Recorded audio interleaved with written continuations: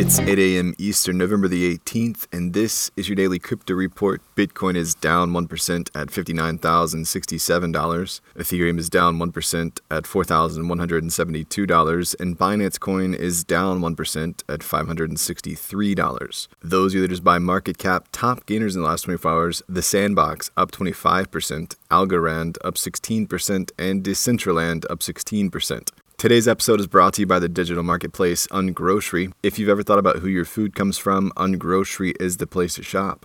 Join the food people online at ungrocery.com. Well, members of the U.S. Congress have introduced legislation to amend the crypto-related provision in the bipartisan infrastructure bill signed into law earlier this week. The Keep Innovation in America Act, introduced today, would amend the definition of a crypto broker included in the Infrastructure Investment and Jobs Act, which is the official name for the infrastructure bill that the House, Senate, and President have all signed. The bill will attempt to modify a provision of the new law that amends Section 60501 in the tax code, as well as addresses transactions between brokers and non-brokers. The legislation was introduced by a bipartisan group of representatives. Well, Singapore-based Crypto.com bought the naming rights to the former Staples Center in LA, spending nearly $700 million in cash. The center plays host to the Lakers, Clippers, and Sparks, and the LA Kings hockey team. It's also a notable venue for entertainment events, including the Grammys.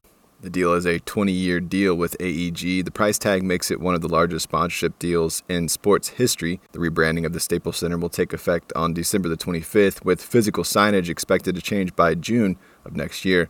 This is the first time the center's name is being changed since it first opened in 1999. At the time, Staples spent $120 million to put its name on the center for 20 years. AEG CEO and President Dan Beckerman said, "This new partnership is about the future. We not only share a vision about innovation in the future of sports and entertainment, but we also have a shared commitment to our communities where we work and live." And finally, Time Magazine is partnering with Mike Novogratz's Galaxy Digital to deliver more content on the metaverse to its readers, announcing the Time 100 Companies Metaverse category to feature builders in the metaverse. Time will host educational resources on its website and launch a new metaverse-focused newsletter. It will lean on Galaxy's in-house metaverse team for insights. Time President Keith Grossman told The Block, "Our goal will be to provide experiences that meet the expectations within the ecosystems rather than simply replicating what people know in the physical world."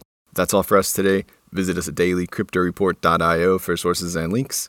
Add us to Alexa Flash Briefing and listen to us everywhere else you podcast under Daily Crypto Report.